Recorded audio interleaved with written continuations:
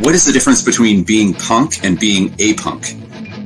We are here to talk some punk rock, some music, comics, punk culture, DIY shit, anything we want to talk about. That's what fascinates me. Give me everything. Absolutely everything. I find that music and comics have always been intertwined. Muckspout. Chicks dig it. Don't worry.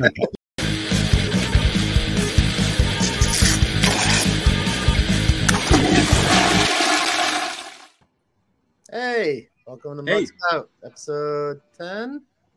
I don't know. Yeah, whatever. It stops mattering after a while, right? We're brought to you by Stupid Rad Merch Company. They make some stupid rad merch. It's anything. It is stupid. It is rad. It is merch. If you're looking for any of those three things, that's where to go. And so I got Ben with me. I'm Eric. And John is taking some time off right now from the podcast to take care of some personal things. And we look forward to his return. And we send him our well wishes. Mm-hmm. And Ben, you want to kick us off with our topics? Sure. Yeah. Well, I first want to say I want to start with some good news. So my band put out a new song last December on Christmas Eve, actually. Huh. And we just reached 25,000 views or 25,000 streams on Spotify, which is kind of a cool feeling because, like, never had anything do that well. That's got to be at least like 20 cents or something, right? Well, that's the joke, right? So we'll get into that a bit more later. What's that? So we'll probably get into that a bit more later, but I feel like getting into it right now, actually. Okay. You know, I did the math because I like math.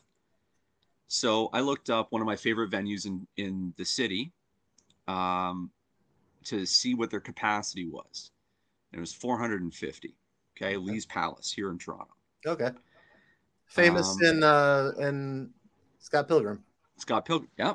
Well, most of the venues in Scott Pilgrim are Toronto. Mm-hmm. And I played at most of them. Lee's Palace is my favorite, though.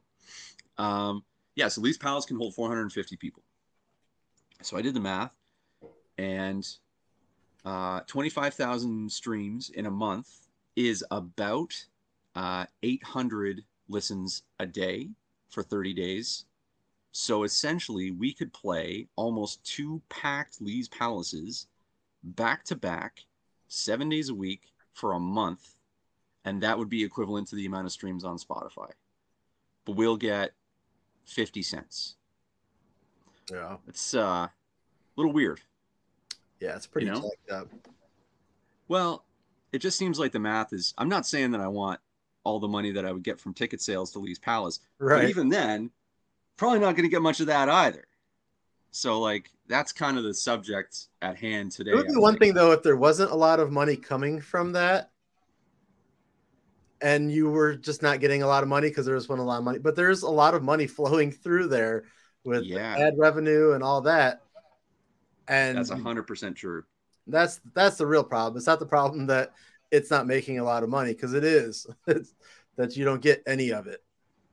Yeah, and further to that, I don't know how much it is to buy stock in Spotify, but the majority of the funds that go into record companies' hands, and I learned this thanks to the Canada Land podcast, particularly the show Commons. They're doing something on Monopoly. And for anybody who listens to podcasts, Canada Land is fantastic. They do amazing work. And they're sort of like a journalist. They started as a journalism sort of critique show, and they've branched out into all sorts of different things. I don't know if you remember, there's a Canadian dude named John Gomeshi. He was a personality on Canadian television on the Canadian Public Broadcasting, CBC. Mm-hmm. And very, very famous and very successful in journalism. And some information came to light that he had done some pretty terrible things with women and kind of used his power in very dark and also really just weird ways, like uncomfortably weird ways. And it all became public because of Canadaland. They were the first people to kind of key into it. And the dude who did it was warned by all his journalist friends, don't talk about this. Don't do this. This is, career suicide. And he did it anyway. So anyway, that's Canadaland. And so they recently did a piece on the monopoly in music. And the record companies in early 2000s, probably somewhere around 2010, made a deal with Spotify where they basically negotiated the terms for how much they would get per stream. And they got to dictate the downstream ancillary costs, like what cut they were gonna take, and so on and so forth. They made that deal with Spotify, and there's a part of the contract apparently where they have like a privileged status, so they have first access to all the playlists. They basically control the platform. So I never thought. Okay, so I've always thought of it as Spotify is making a whole crap ton of money, and the pennies are going from them. But I guess I've never considered that the record company is getting a chunk, and It's the a pennies cartel, are coming man. from the record company. Yep, it's a cartel, and I mean that in the truest sense of the word. Like, I'm not saying this is not hyperbolic. Like, a cartel is an organized criminal organization that controls a resource, right? In this case, the resource is just something that we don't think about. But music is a resource. It's just legal. Like, yeah, and I think it's one of the most human things that we do. Mm-hmm. You know, along with carpentry and food. You know, it's kind of up there. So, you know, it's weird how, and this kind of connects with the recent information that came out from Wizards of the Coast as well, about we almost had another sort of contractual stifling of creativity. And in that case, it looks like the community responded. So I guess for anybody who isn't as familiar with that, so Wizards of the Coast is the owner of Dungeons and Dragons these days, and they've always had an open license for people, podcasters. There's people that put together YouTube channels based around playing Dungeons and Dragons. They all have their characters, and people watch it, and they were basically revoking that license or tightening it and looking to profit off of it all of a sudden after years of being open. And there's there's like full businesses built around this now, and that was going to be like crashing, but people went up in arms about it, and we were able to stop it.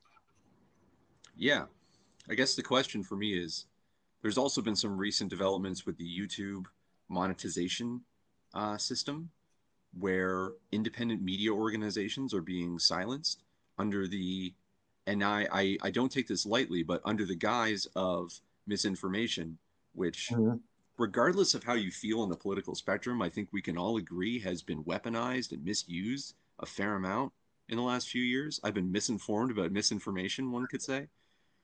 And, you know, beyond, like, I mean, Dungeons and Dragons, arguably it's like, who gives a shit? It's just a game. Who cares? But, speaking from, like, with my musician hat on, I gotta say, like, you ignore this at your peril. Because I never had a choice as a fan of music back in the day to make different choices about how I pursued music. I remember when Napster came out. Yeah. And it seemed like this revolution, and I was poised. I was 14 years old, and I had a first period computer class, and it was like, God damn, I'm downloading albums, bro. And I would say without any sort of doubt that if it hadn't been for Napster, I don't know if I would be a musician. The amount of access that it gave me. And I remember labels freaking out and saying that this was not going to be good for business. But I also remember a lot of great music being distributed independently. It's not a coincidence that the rise of Napster and the rise of indie music happened simultaneously. They're part of the same equation. Yeah. And I wonder how much more great creativity we could have if the labels hadn't litigated music sharing into oblivion, because now it's a business, unfortunately. Right. I just wonder what kind of change would have happened. And D&D, it's like, yeah, who cares? People said the same thing about music, and here we are. And like, let's be honest, radio sucks. Yep. It's not by As accident. for a long ass time. Yeah. I mean, yeah, and it doesn't take long learning about radio and how like its decline and the reasons for that, before you realize it's the same fucking people. It's the music labels purchased shell companies that purchased radio frequencies. Yeah. And now here we are. And the Like, indie I stuff remember the all day relegated to 2 a.m. on on Sunday nights. Like, yeah. Like, I remember the day that I learned that there was a Virgin Radio in Toronto, and I was like, a what? Like, why? How is that even illegal? right. That seems insane to me. Like, the only one that should be guaranteed, in Canada at least, is the one that's publicly funded. And then definitely don't trust it. Like, find some alternatives. Right. Make sure that you can verify, at least. Yeah, it just seems like everybody's coming for the creatives right now.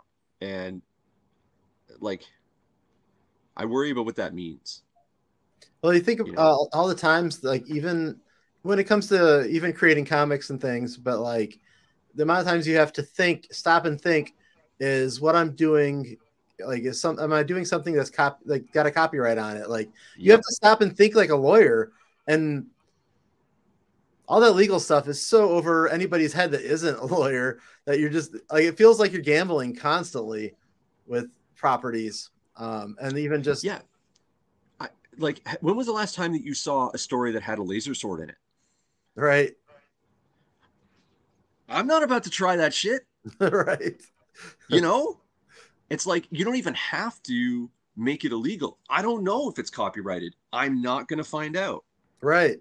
I can't afford to lose my house. Like, and you will. Yeah. It's a chilling effect, right? And it stifles innovation. And when it comes to music, like before we started this podcast, we had several conversations about having music on the show and promoting bands that way. And we talked to like dozens of different people trying to figure out if there was a way to do it. Like, people experienced in podcasting and also music. Couldn't find a single way to make it happen. Nope. Nobody does that if they're in podcasts, because we don't make any money off of this. We can't afford lawsuits for that. And it doesn't even matter if you could have a dozen emails saying that it's okay to use a music track on your show. As soon as a record company has access to that and is monetizing it, your show is getting shut down. Yep. So, yep. And like, the thing that I can't get around, the thing that makes no sense to me when I try and work this out is, it's the dumbest move in all of business history, because you know how much money you could make if you partnered with people instead of treating them like slaves. Mm-hmm. Like, at the end of and now it's getting to the point where people who want to go to shows are being treated like slaves. Like the Ticketmaster fiasco. Yeah. The fact that Ticketmaster and Live Nation were allowed to be the same company, that no one raised a single stink. Musicians have been, I don't know if you were watching, but musicians have been testifying in front of the Senate. Yes. Because of this issue. Of that. That's wild. Yeah, but it's like, isn't the Senate the reason this happened in the first goddamn place? And it's wild that it's not new at all, and it was never. I mean, like, was it Pearl Jam in the '90s that went up against Ticketmaster? Like, yep. And it just kind of faded, and it never got fixed. Nope. And I didn't go to. There was a long period where I didn't go to a show that was sold by Ticketmaster. I was going to small shows at the door, like, and so like I remember a couple years ago, I wanted to get tickets to Weezer, and I put the tickets in my cart, got to the end, and they damn near doubled in price. And I was like, I can't afford these tickets anymore. Like, I just can't justify that cost. I was okay before, but now it's like $70, $80 more. I can't do that. That's insane. And you know what really grinds my gears about that is like, if you're gonna fuck me, just say you're gonna fuck me. Yeah. Why do I gotta go through the entire checkout process before I find out there's a dick involved? There's, Like, and you know what? There's times where I'll be going to buy something, and there's and other services and stuff where the product might be $30, and then when you get to the end, it tosses on $10. Even on some Kickstarters, where I think that yeah, I'm like, all of a sudden the shipping comes into it, and you're like, ah, fuck. But like, yeah, if they were charging me $40 initially, I might have been okay. But it's that shock at the end where all of a sudden there's an extra $10, and I'm like, oh. yeah, yeah. So And even let's get into the Kickstarter situation too. Why are shipping costs so high?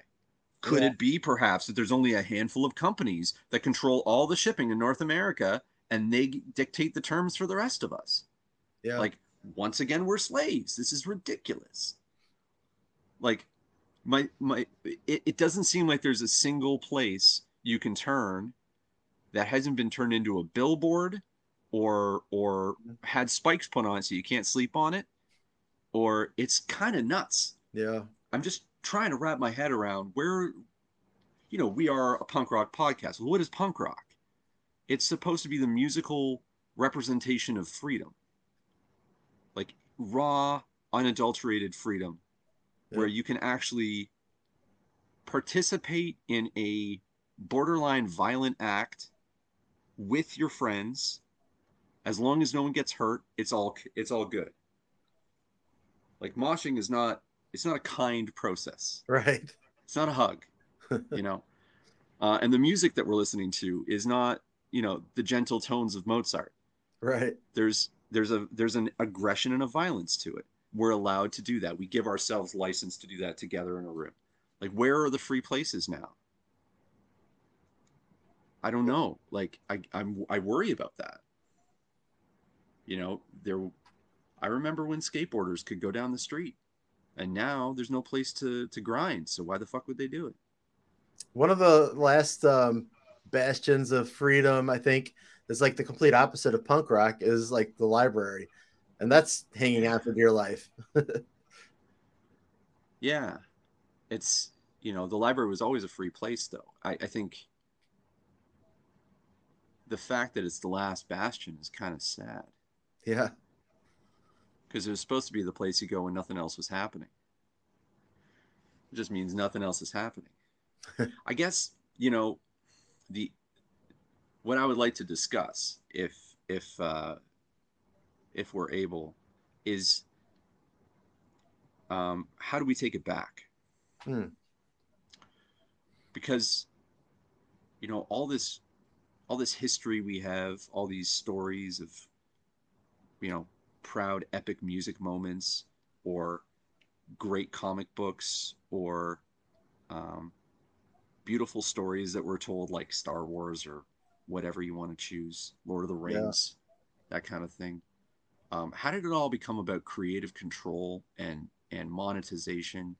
And how do we stop that from happening? How do we not even stop it, but just build something else that's out of that room? I think one thing is like the I mean, as an artist, it's shit's expensive to make. And so like you need funding. So you're always trying, like, your goal often, no matter how indie you love to be, your goal, like if somebody says, I can publish that for you, like you have to think about it because it's so damn expensive to do it yourself. And then once you're doing that, you're potentially losing something in that. I mean, you have to lose something because somebody's got to gain something to bother with you anyways. Hmm. So I think that, I mean, money is kind of the root of the problem, like from the get-go. Do you do you think it might be just that money doesn't have an actual, like, foundational value anymore? Like, my problem isn't money. I used to think it was like when I was younger and I didn't really understand how economics works. I used to be like, money is a problem. We should just abolish money and problems would get solved. And I've realized, no, we just replace it with shells or cords or Right. Something dirt, else is like money. some, yeah, we're going to need some sort of form of currency. But now I'm kind of like, I think the issue might be that eggs don't have an inherent value. Like the actual stuff that we buy with the money has lost its like its relevance. So Yeah. it's like one day eggs are $2 and one day they're 20. Well, I can't budget for that. Right. I can't plan for that. There's no it's there's too much chaos. And then on top of that, it's like I'm trying to be a creative person. Right. But if I'm spending so much time just busting ass trying to pay for a carton of eggs, I don't have much time with drumsticks in hand, you know? Right. Or you don't have time with a pencil in your hand, you know? And I feel like I feel anxious about this in it, like a angry and anxious Mhm. because as we talked about with Billy on the last episode, I need I need to be a drummer for Right. everyone's sake. Right.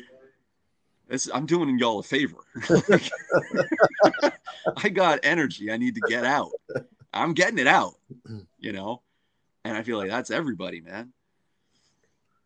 You know, we need to find a way to I don't think we can actually fight the system. I think that's a misconception. Maybe that's just the old man in me. I think, but I think there's a lot of avenues now to leave the system, I and think we should build something else. yeah, I mean, We're gonna there's have to some do it of that together though. when it does come to like the Kickstarters and even Bandcamp, when they do their Bandcamp Fridays, where where all the money goes like to the person, like the creator, like there are like avenues for that. Um, Mm-hmm.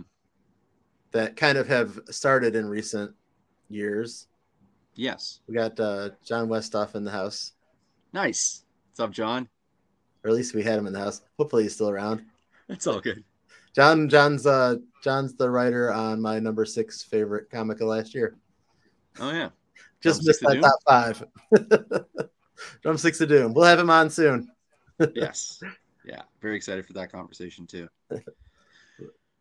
Two of my favorite topics: comics and drumsticks. There you go. So yeah, like there are Kickstarters and things like that where people are directly supporting the creators to create the things that they're trying to create. Right. Still comes back to money, I guess, on that one, but Well, there's a Kickstarter sense of has community around that. That's yeah. a start. Kickstarter has really definitely um, catalyzed something that was missing from the creative community, which is the ability to self-fund through crowd support. And I think it's undeniable that if there's no Kickstarter, there's also no Patreon. And Patreon is responsible for a lot of creative people staying in the game. Yep. So there is a way.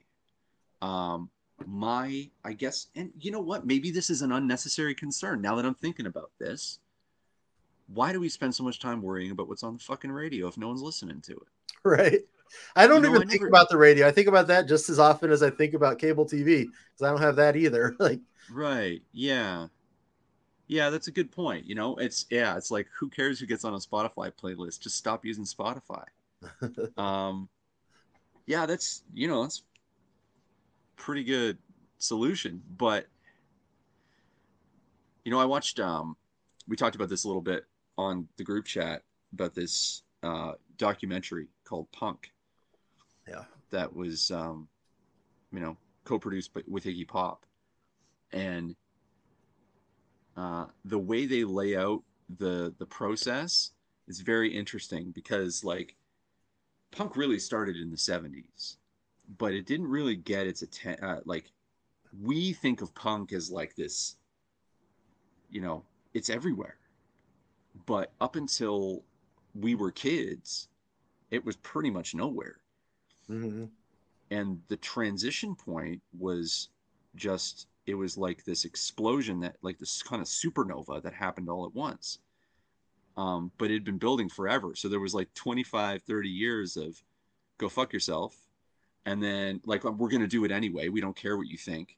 And then 5 years of holy shit, it's happening. And then it felt like the air got pulled out of the balloon a little bit because all the money got involved. Right. And it kind of split the community. So a lot of the things that we've talked about in the early days about, what is punk, what isn't, who defines these things. This is all the debate of our generation, because before that, it didn't matter. There was just punk. There was like the stuff that was really loud and aggressive that was only playing in occasional venues across the country. That was all there was for punk. There was no need to like split it up. But Right. after that mainstream moment, all of a sudden, we had to think about like, what is that punk? Is that punk still? Like Right. the band kind of changed. Are they still punk? Yeah. Is that punk to me? Yeah. And that started the argument. I think we should go back to, I think what punk is the state of mind when you're doing it. Mm-hmm. I think we should find a way to get back to that. I don't know if there's like, maybe there's a Kickstarter for music. How does music do on Kickstarter? Do you know? I mean, I've seen some bands like last year, the Stereo put out their, like I see bands putting out vinyl, some relatively good size bands, but small bands, I don't know. Yeah. I know that it's happened, but I'm not sure. Maybe the challenge. Sorry, go ahead. I'm just not sure how big, like how much money they're actually getting from them, if it's anything over what they need to make the album or. Yeah. The other problem with music that I guess comics or even role-playing games might not have is that it's best in a group, happening in the moment. Mm. And shows are kind of what music is about. Like a movie, you film and then you cut and you put together and then you can show it 1,000 times. It's going to be the same movie. A song, when you see it live, you can't do a movie that way. Yeah. I used to a live movie. All right, cut. Okay, move to that camera. Okay. So last month we had Josh on, Josh Caterer. I used to work with them all the time on different things on online and stuff. So it was like early 2000s. I went and saw his band Duval play, probably 50 times or more. Like I'd every weekend I'd be out watching them once or twice sometimes, and it was a great time. But people would ask me like, "You're going to see them again? Like, doesn't that get old? You just hear the same stuff all the time?" And I'm like, every time I hear that song, it's new again. Like it's not just listening to this. I've heard that song, sure, but I haven't heard it like tonight. Like, yeah. And you're not really like, I don't know, maybe you can speak to this better, but like, I always feel like when I'm seeing a band, even because like, I see a lot of the same bands too. I see a lot of the same fucking sets. mm-hmm. If I'm opening, if I have a band opening with us for like 2 or 3 shows a year, I see them 2 or 3 times. Yeah. And, it's usually the same music, same set, that kind of thing. But I'm not listening to the songs. I'm listening to the band. Like, there's an energy members. that's like just really, that's goes beyond the music. Yeah. 100%. I went last year. Jawbreaker played the House of Blues in Chicago for 4 nights. I went to 2 of them in a row, and I was kind of upset that I wasn't going to all 4 after those 2 shows. Like I wanted to keep feeling that. Like, yeah. That's the thing is like it's kind of a real time event. So I guess this leads into the other side of the music situation. And I don't think it's a coincidence that music is the thing that's being assaulted from every direction, as opposed to some things are getting like D&D, role-playing games. There was this one company that was like, we want our cut. And everybody else was like, fuck you, buddy. Yeah, and they're like, okay, That's kind of role-playing games in a nutshell. Um, but the other side of music, other than albums, is access to venues. Hmm. That's like, from my experience, that is the hardest part about being a musician. Is just finding a fucking stage. Yeah. I don't know why it's so damn difficult. Like, it doesn't seem like venues understand how music works, because they seem to think that if you have a bad band, that people won't drink at your establishment, Hmm. as if their slow Monday would be ruined by a guy with an acoustic guitar singing kind of badly. You'll probably get more drinking. I would rather watch a guy struggle on a stage for 45 minutes while I drink my 2 or 3 beers than have to listen to Carry On My Wayward Son for the 7th time. Right. Maybe that's just me. Well, and I'll go to a show at a bar, and the people that are at the bar and at the tables and stuff that aren't up by the stage, they're just doing what they would do any other night anyways. Like it doesn't Exactly. like good music doesn't affect them, so bad You're music right. isn't going to affect them. They're just there to drink and have a good night anyways. Yeah. But there's also an advantage, an unseen advantage of having those terrible musicians struggle up there for 45 minutes every Monday, which is they get better. Mm-hmm. And then they become real musicians. I've never been a fan of Bob Dylan, but I imagine there was a time when everyone agreed that Bob Dylan sucked. And at some point, he was able to find his voice. Mm-hmm. I think his voice is annoying. That doesn't change the fact that he found it, and I'm grateful for that, because he did improve music in his own way by doing his own thing.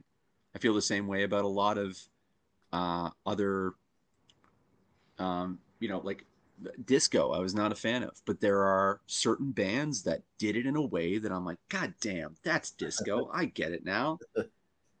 And if it weren't for that slew of, subpar, in my opinion, projects, I wouldn't have been able to find that one gem. So, like, we should be more grateful for terrible bands. Right. I just wish there was a place for them to play a little more often. Like, I was in a terrible band for a long time. I was in multiple terrible bands. I was also in a bunch of awesome bands that never got to play anywhere. Yeah. That seems to be the crux of the issue for the music situation.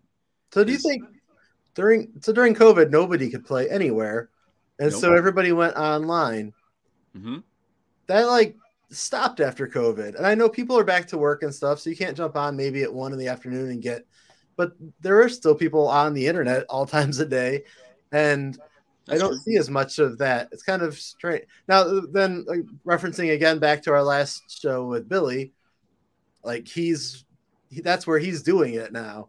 Yes. So there is that. But I used to, like, every time I go on Facebook, I'd see some band that I know on there playing some songs and like really utilizing that space. And yes, well, my band, when COVID hit, the band that I was in attempted that, and I can tell you that there are some unseen barriers to entry that are hard to see for non-musicians. I can speak to this for comic creation as well, because I've always been a half decent writer, and I was like, I can make a comic, and then I started looking at how much artists cost, and I was like, oh shit. Even cheap artists, I mean, cheap, quote unquote, cheap. It's not cheap to make a comic, because you need a lot of art.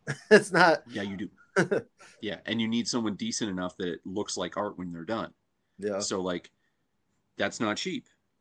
You probably, if you give a shit about your comic, you're going to want a particular aesthetic, which means you got to be, picky about who you bring into your fold.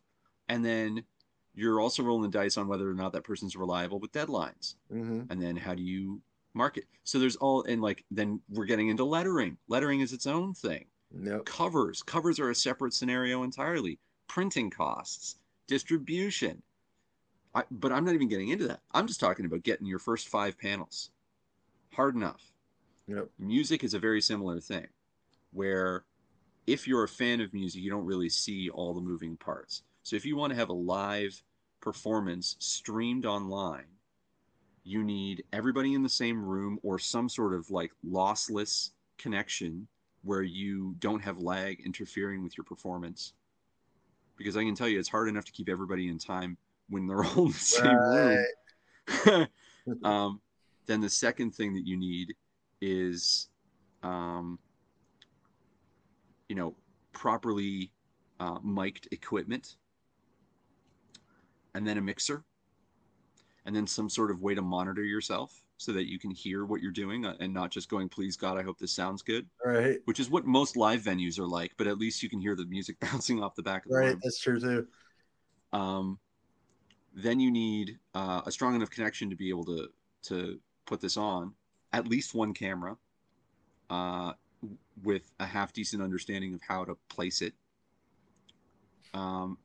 And we're not even getting into a good performance. That's just to put on a piss poor performance. Right. So it's difficult. And all of that, I think the issue is that all of that is on the musician, that there isn't an infrastructure to support the creation of music. Because, like, this is something that I've been struggling to try and resolve in Toronto.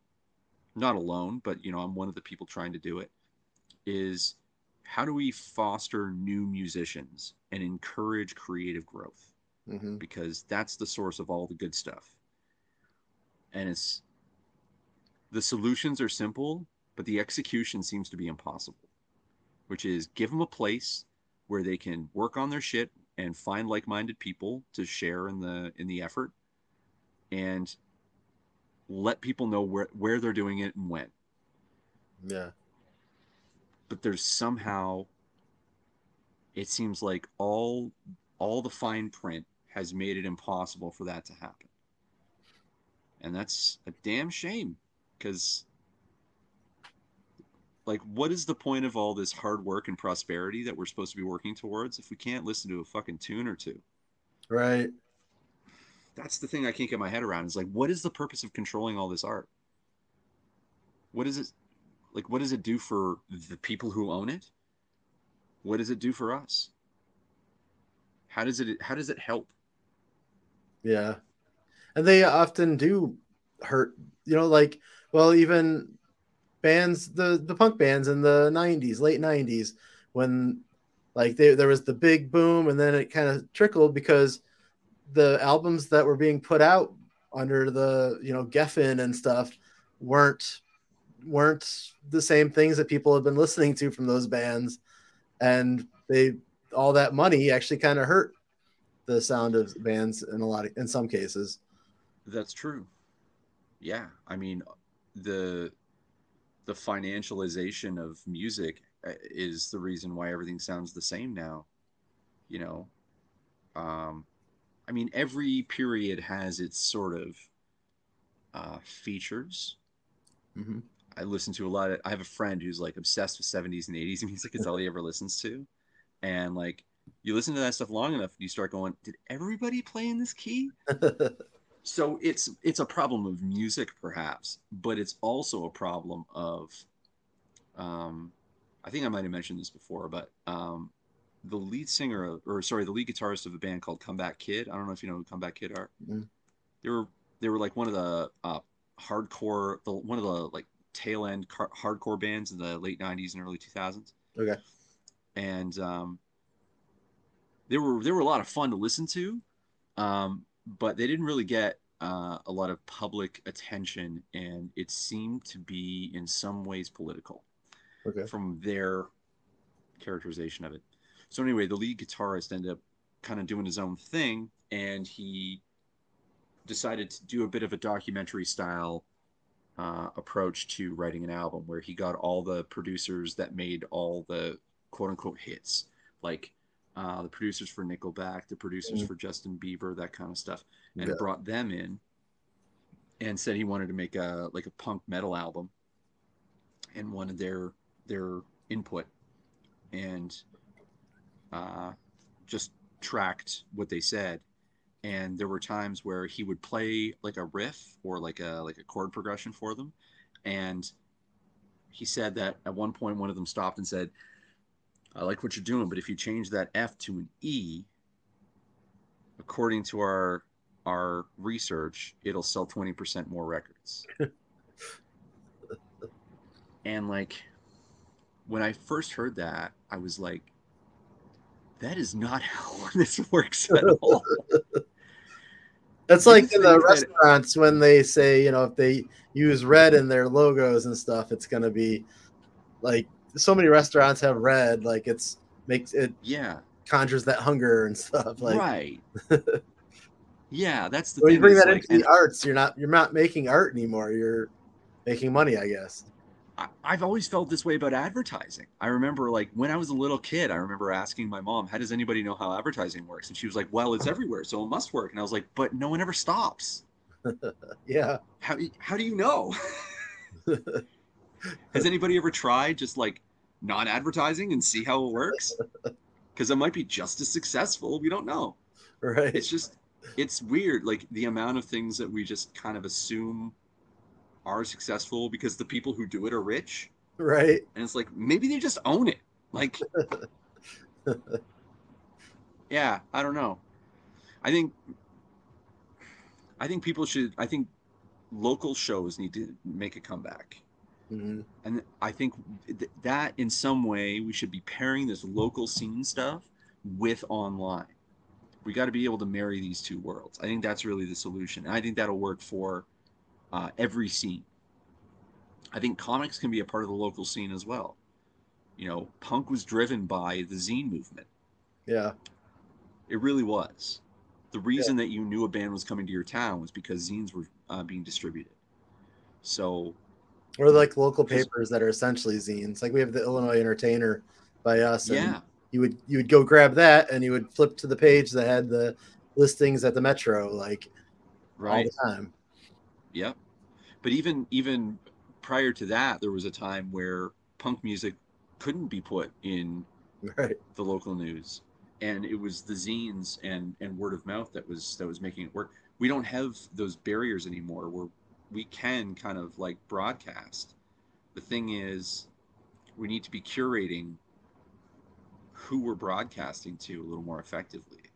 I think we've been kind of deceived by this concept that we can be international superstars Yeah.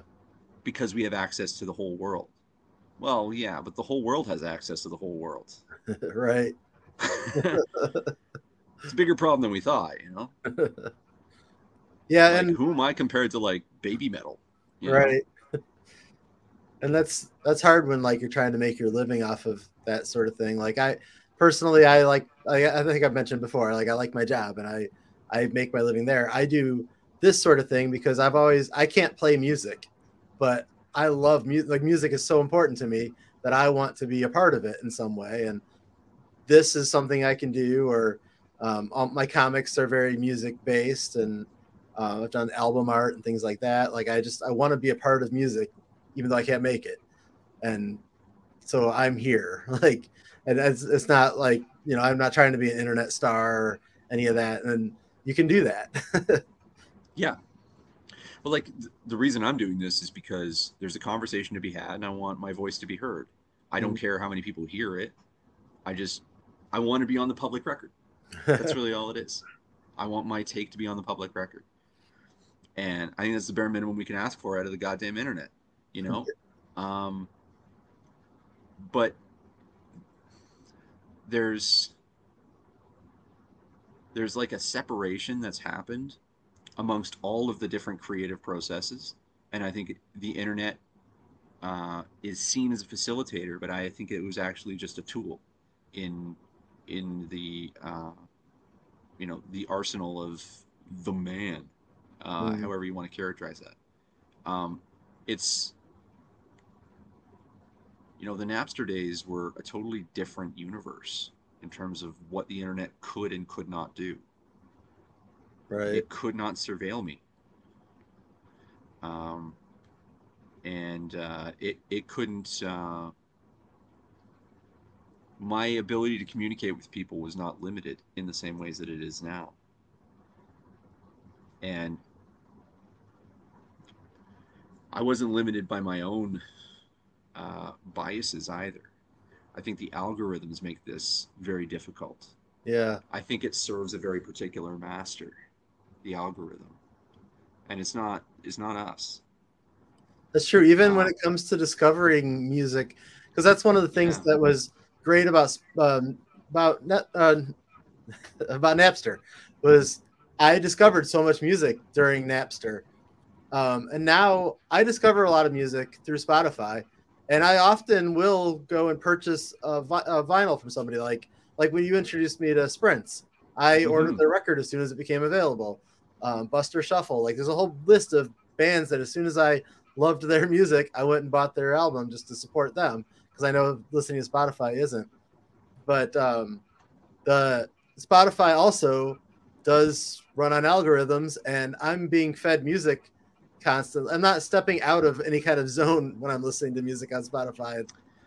Like I there's probably stuff out there that I would love that isn't, pop punk and, and That's the funny thing. When I um, with my coworkers, and there's a good circle of friends that I have as well, where um, when we're choosing music, uh, they generally turn and they're like, "Ben, what you got?"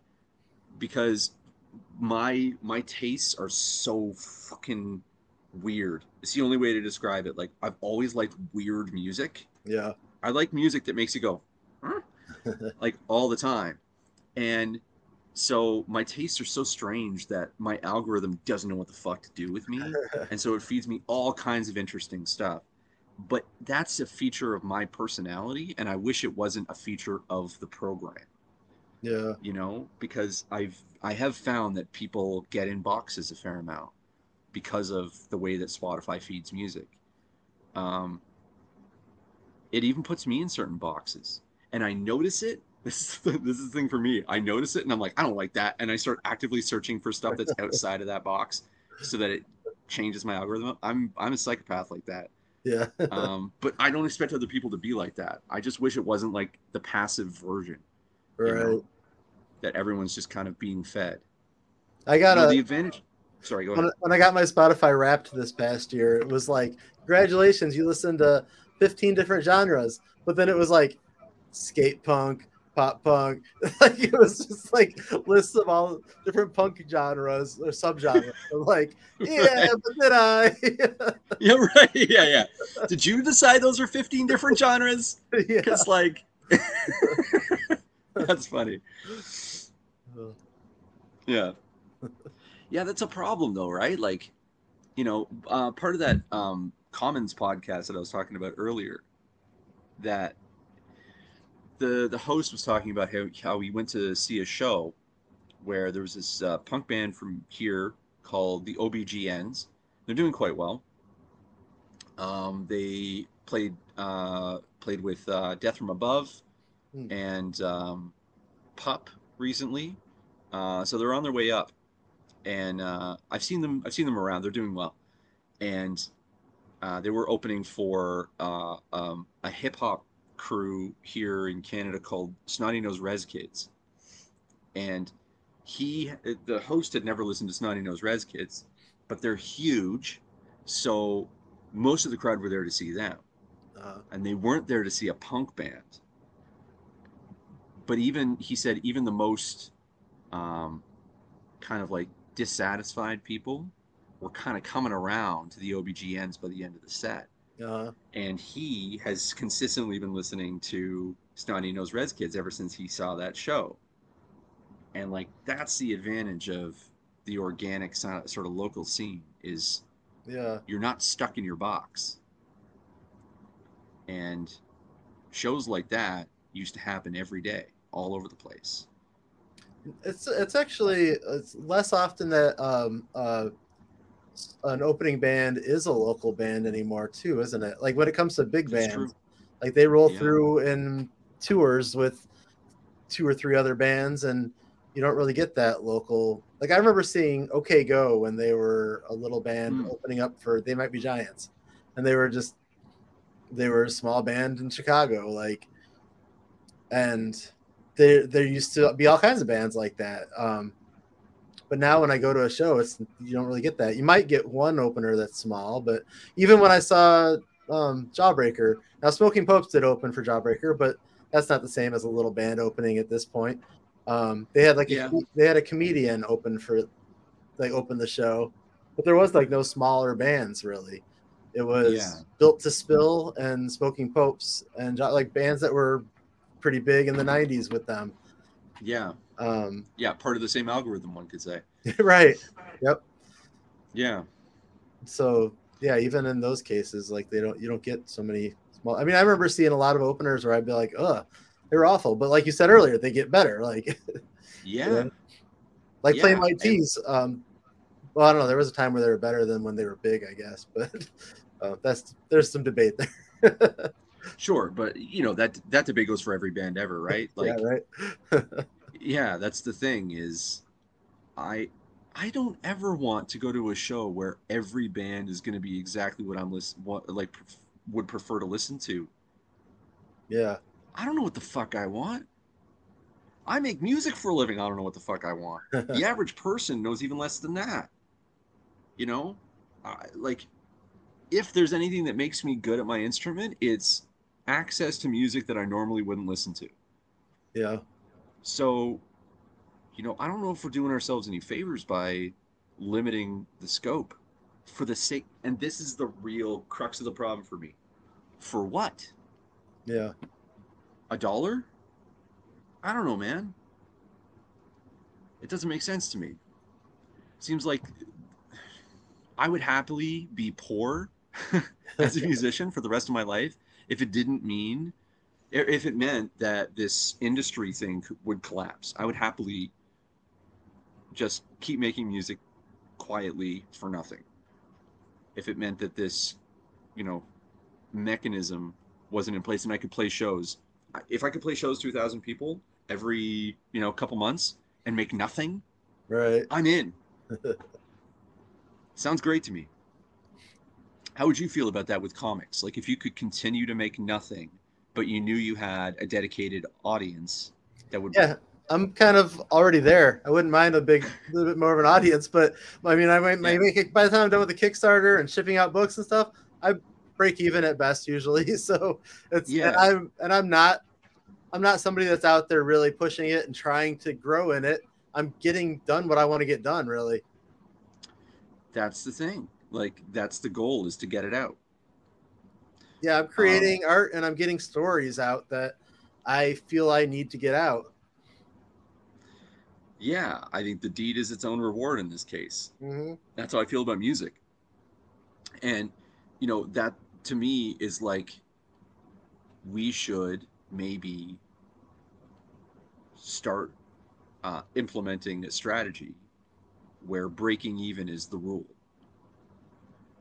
I think that would benefit the arts if we were to kind of organize ourselves so that whatever profits are made get reintegrated into making better art.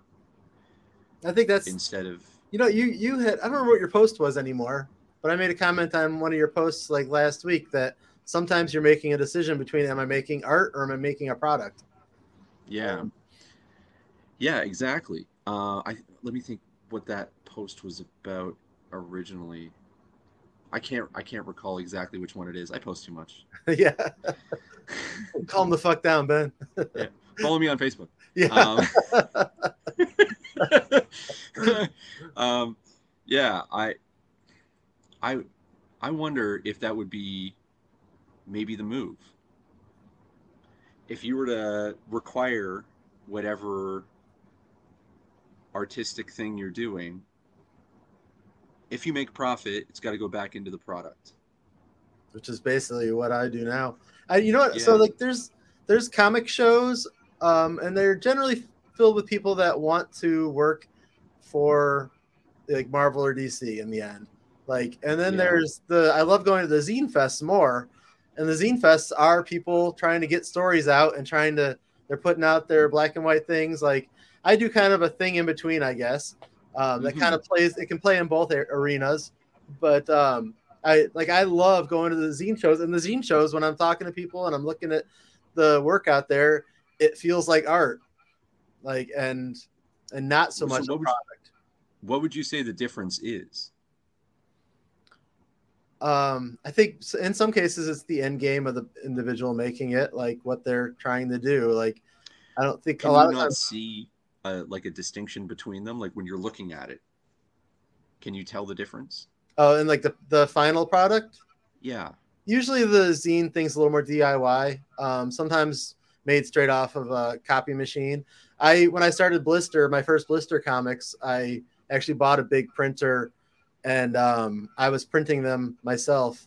I had to get toner and all this shit. And I was That's printing punk them as at fuck. home, and I was cutting the edges myself, like cutting down.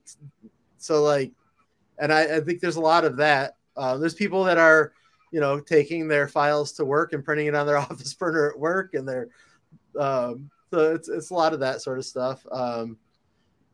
It's a lot more black and white. It's not so polished. Um, and Does the polish take something away though? The lack of polish takes something away, or does it add something? I think it depends on which side you go to. If you're going to a zine fest, I think because I had some comics that I had done like superhero parody books that I was there at the zine fest with.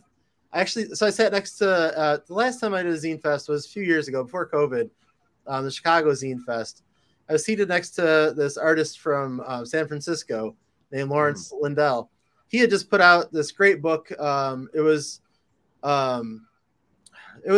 basically very positivity towards like his race. Like he's a black artist, and it was like I can't remember what the name of it was, but he had just been on like the Today Show in his town and stuff, and so like there was like swarms of people coming up to like find him, which didn't really help me at all. But it was cool. Like, so like I got to chatting with him a little bit later in the show and stuff though. And he was looking through some of our stuff, and I had done a small blister story in the back of like an anthology that a friend was doing.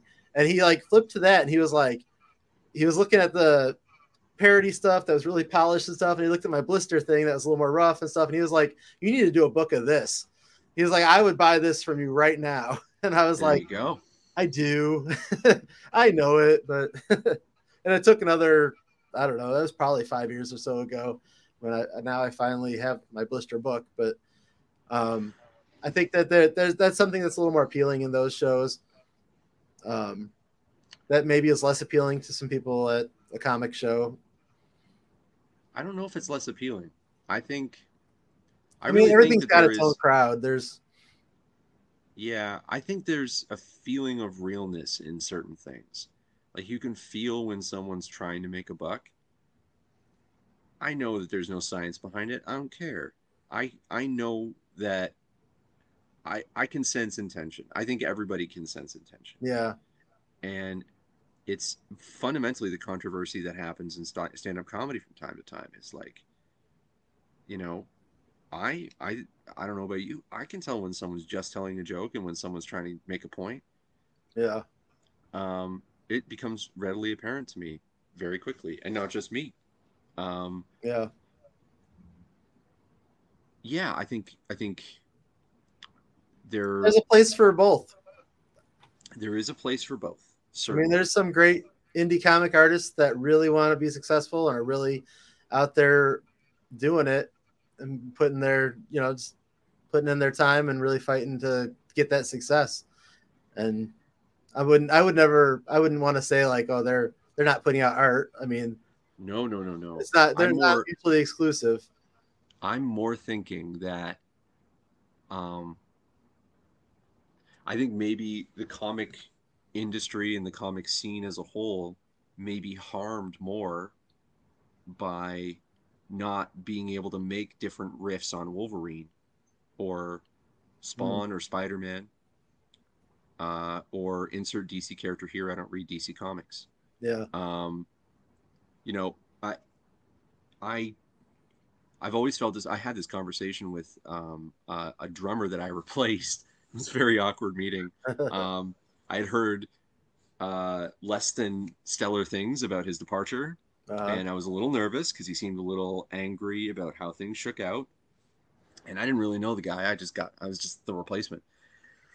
He ended up coming to a birthday party for my bandmate, and I met him, and uh, very nice dude. But when we had a conversation about the music, he at first thanked me. He was like, "I want to thank you for uh, working on, like, kind of coming up with your own thing and not trying to copy me or anything like that, you know." And then he said something to the effect of like, "I know it would really bother you if someone copied your work, you know, like, you understand, you're a drummer too." And I was like, "Actually, no, I wouldn't care at all." He was like, "Oh, I mean, come on, it wouldn't bother you if someone just like ripped you off like exactly beat for beat." And I thought about it, and I was like, that would be the highest compliment someone could pay to me, is to be like, that song is so good I can't change a thing. And the other advantage I have is if all you have is the ability to copy what I did, I'm already 10 steps ahead of you, All right. because that was like my worst work. Yeah. You know, I want to do better from here. So please feel free, copy. I'm going to come up with some new shit. I work in And marketing, and the amount of times that a company in the past has come to my company that I used to work for, and said, "My competitor is doing this. I want to do this," and the amount of times that I've been like, "That's a terrible idea. It's already being done. Like, do the thing, do another thing." Like, yeah, do literally anything but that. you Like, came to us to keep up and copy them. Like, right. Yeah, that's silly. Yeah, but that's kind of encouraged, right? Like, that I think that part of the problem might be that, people think they deserve the rights to an idea in perpetuity. Um, but it's I like don't think that. Sorry, go it's ahead. it's like in my case, like when it comes to like Blister. I mean, I wouldn't want somebody jumping out and being like, "Hey, here's my new Blister comic," but also like my Blister stuff is. I mean, it's something that I think only I can write. Yeah. Like, you're writing Well, something else if you're doing that. Like, that's something that my buddy, he's like really good at business, and he said this to me about, someone was talking to him about a business idea, and they were like, "Yeah, I worry about someone stealing the idea though, so I don't want to talk too much about it." He was like, "No one's gonna steal your idea."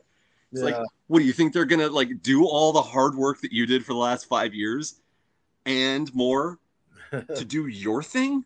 No, that's not how anything works. yeah, Like, no, if you didn't get it off the ground, they don't want any part of it unless right. you've already done it. Like, yeah, that's the thing that I have a problem with, is like, if you want to own Superman, well, you can't. You can own Superman, but you can't own flying and being super strong and shooting lasers out of your eyes and being from another planet. So what do you even own? The symbol? Come on, what are we doing? This is silly. It doesn't seem like it's going to help anybody, and it's the same with music. I've recently listened to a bunch of pop music in my friend's car when we're driving to and fro, and a lot of it is like direct rip-offs of like stuff from the 60s and 70s and even the 50s that they've now repackaged because the copyrights have been purchased by someone else, and they've repackaged as dance songs and slightly changed the lyrics. Yeah. And I'm like, this is where we're at. I can't wait to hear the new cut of, Beethoven. I actually kind of am excited about Yeah, that might be kind of cool. that. That might be a fucking banger. Who knows? I love when we watch a lot of It's Always Sunny in Philadelphia. Yeah. And like all the music from that is all like stuff from like, the 1930s and stuff. Like, it's all public domain music because they didn't have any money when they started that show, and it's become part of the show now. Like, yeah. Yeah, it's part of the vibe. That's one of my favorite things about that show, actually. Is like the sort of infomercial 1940s infomercial music. Yep. It definitely does have a vibe. Yeah. But yeah. I know Yeah, I think that the whole public domain and all that could be a whole nother animal, but Certainly. Well, we're at the hour mark, so yeah. I don't know if you want to continue, but uh, we can change subjects. Um, but I've kind of said everything I need to say about this one. I don't know about you. Yeah, no, I don't think I have anything to add at this point. Yeah, I think we could probably wrap it up for this week. I yeah. think we had I a would lot. just end it with Yeah. buy local, and that includes your music. Yeah, Um, and if it's not local, support the little guy that you're checking out on Spotify. I mean, that's right. and if you go to a show, buy something because those little bands at the shows, they're not making any money. If you like them, pick up their album, pick up a shirt. I mean, Yes, it goes a long way. yes, yeah. If you don't support the arts, there are no arts. Mm-hmm. So it is really like legitimately just up to us. Yeah. Yep. You know, we will be the thing that saves it. So we better get to work. I just, you know what, not to get restarted again, but when it came to the pandemic, so I've always like supported smaller bands because I worked with smaller bands and stuff. But Mhm. when the pandemic hit, it was like I started ordering like albums from bands that were online doing their things because I realized that they're getting us through this. Like, Yeah, and I want them to continue, and it's not just going to happen. yeah, absolutely, absolutely. And like that's, I'm gonna kind of repeat what I said before. Like I don't know why we put all this hard work into creating a stable, peaceful society if we're not allowed to make art. It seems kind of pointless. What else were we doing this for? So we could make more widgets? That's Right. dumb. Like I don't want just a phone that can connect me with the world. I want stuff to connect to. And the harder we make that, and the more restrictive that process is, the less people will be involved in it, and all of art suffers as a result. We've never seen, I mean, we've never seen a world without the arts. You have to go back to like the Wild West or something, like to get. Even then, there was some crazy dude with a banjo. That's true. You had the big carnivals that would roll around and stuff with Yep. wild stuff. But like we have seen a world now recently with COVID and stuff where there was nothing but the arts. Like you Yep. couldn't do anything but experience arts. And I think that, I think people need to realize how fragile that can be. Yes. Yeah. And how fortunate we've been to be able to take it for granted for so long. That is a privilege. Like, we are very, very lucky to live in a world where we don't have to think about music because it's everywhere all the time, or comics, or communication, you Yeah. know. Um, but the stuff we ignore tends to become absolutely essential to pay attention to at certain points. I think we're at one of those points. I think when you see the larger financial forces in the world start to descend on the artistic community and try and like pick its bones, it's it's definitely a time to start trying to plant something new. Mm-hmm. Um, and this isn't, I'm not meaning this in a doom and gloom way.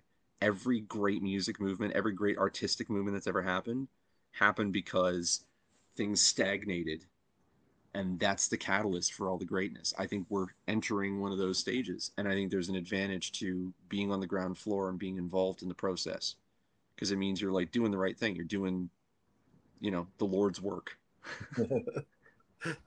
I hope Yeah. that's a fight that we can contribute to here. I Hell think yeah.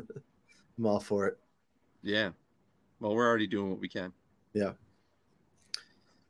All right. Always a pleasure, man. Yes, it's a great time as always. We'll be back next week with something. I can't say what it is yet, but We'll figure it out. we'll get there. Thanks everybody for listening. Ben, thanks for joining me. Yep. Pleasure. Glad to I join love you. doing this every week. Yeah, it's good times. Yeah. All right. And broadcast.